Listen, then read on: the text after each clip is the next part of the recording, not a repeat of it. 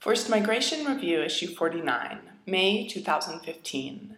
The Istanbul Convention, New Treaty, New Tool, by Elise Petipa and Johanna Nellis. The new Istanbul Convention provides a powerful tool for more effectively guaranteeing the protection of asylum seekers at risk of gender-based persecution and at risk of FGM in particular.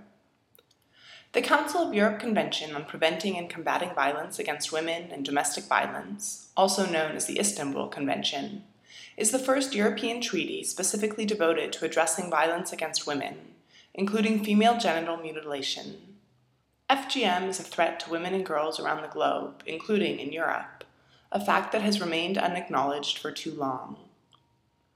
With its entry into force in 2014, the Istanbul Convention legally obliges state parties to accelerate preventative measures to protect and support FGM-affected women and girls, or those at risk, and to ensure effective and child-sensitive investigations and prosecution. These obligations include improvements in the area of refugee-determined procedures for asylum seekers. Quote, "What I remember from the interview is that the person who received me did not seem to believe me. It is true that some people leave their countries for economic reasons. But when you tell someone, quote, 'I do not want my girls to be cut,' end quote, I want that this person's vision changes. In Europe, when a child falls and breaks her arm in the playground, everyone comes to help. I want to see the same reaction when we speak of a little girl at risk of FGM," end quote. FGM survivor Asetoa Diallo, who fled Guinea to protect her two daughters from the practice, and is now an anti-FGM activist in Belgium. International protection under the Istanbul Convention. Building on existing international human rights law obligations, the Istanbul Convention clearly acknowledges that women and girls who suffer from gender-based violence can seek protection in another state when their own fails to prevent persecution or to offer adequate protection and effective remedies. The Istanbul Convention calls for more gender sensitivity in refugee determination procedures and obliges state parties to take the necessary legislative and other measures to ensure that gender-based violence against women is recognized as a valid ground for claiming asylum. The extent to which European states currently recognize refugee status for women and girls at risk of gender-based persecution varies significantly.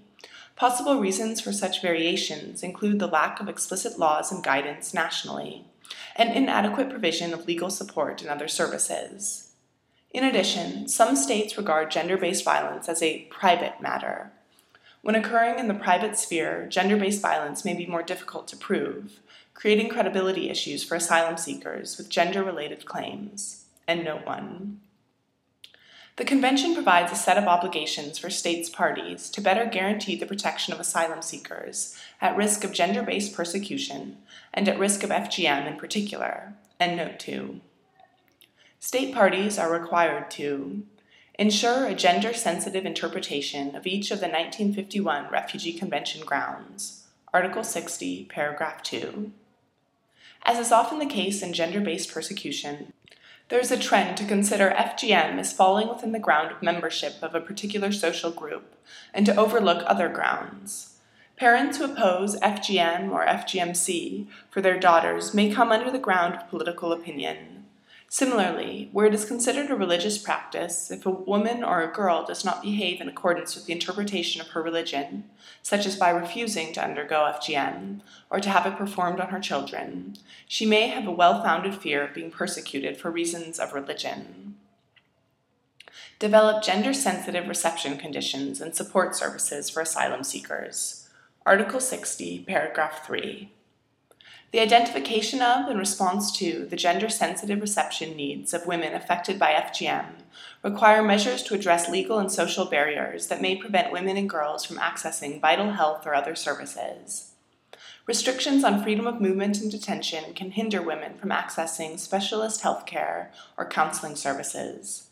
Barriers may include language, a lack of competent or non-judgmental interpreters, and different ways of understanding and viewing health issues. Some women asylum seekers may not be aware that they have undergone FGM, particularly if it was performed at an early age and if their reason for fleeing their country of origin is unrelated to FGM. Women may come to health professionals with long-term complications resulting from FGM, but may not know that these complications are associated with it.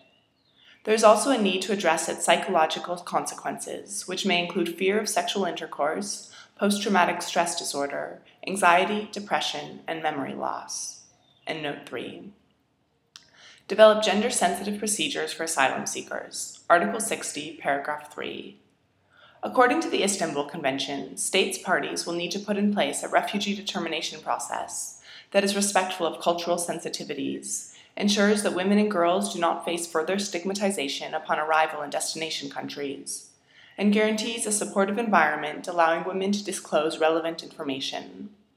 In particular, gender-sensitive procedures should include the provision of information on gender-specific aspects of the asylum procedure, the opportunity to have a personal interview separately from their husband or partner and without the presence of family members, especially children, the opportunity for women to mention independent needs for protection and gender-specific grounds, leading to a separate application for international protection, gender-sensitive and child-sensitive interviews led by a trained interviewer and assisted by a trained interpreter when necessary, the possibility for the applicant to express a preference for the sex of their interviewer and interpreter, the elaboration of gender guidelines on the adjudication of asylum claims and training to ensure their implementation. Respect the principle of non-refoulement, Article 61. The Convention creates the obligation to protect female victims of violence, regardless of their resident status. In this respect, states should guarantee that women in need of protection are not returned to any country where their life would be at risk, or where they may be subjected to torture or inhumane or degrading treatment or punishment. Such obligations should extend to abuses by individuals who perpetrate FGM, when the authorities in the country concerned are complicit, fail to exercise due diligence, or are negligent in preventing or redressing the abuse. Conclusion. The Istanbul Convention gives hope for real change in how women and girls are protected from gender-based violence. Official monitoring and evaluation of these new obligations by governments ratifying the treaty will help shed more light on what is being done to prevent and combat FGM, and will thus be an important element in ensuring that states live up to their responsibility to guarantee the physical, psychological, and sexual integrity of all women. The Istanbul Convention provides states parties with a unique opportunity to lift the silence surrounding FGM in Europe. It is hoped that under the watchful eyes of civil society and national parliaments, both of which are allowed to contribute to the monitoring of the Convention, states parties will support women like Asetul in realizing their dream of being part of the last generation to have undergone the practice of female genital mutilation. Elise Petipa, info@endfgm.eu, was until recently Network and Advocacy Manager with the End FGM European Network, www.endfgm.eu.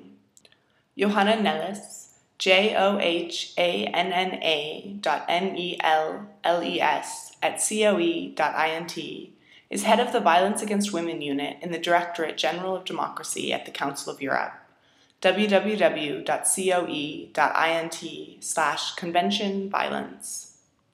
The opinions expressed in this article are the responsibility of the authors and do not necessarily reflect the official policy of the Council of Europe. Endnotes. Endnote 1. Asylum Aid UK et al. 2000.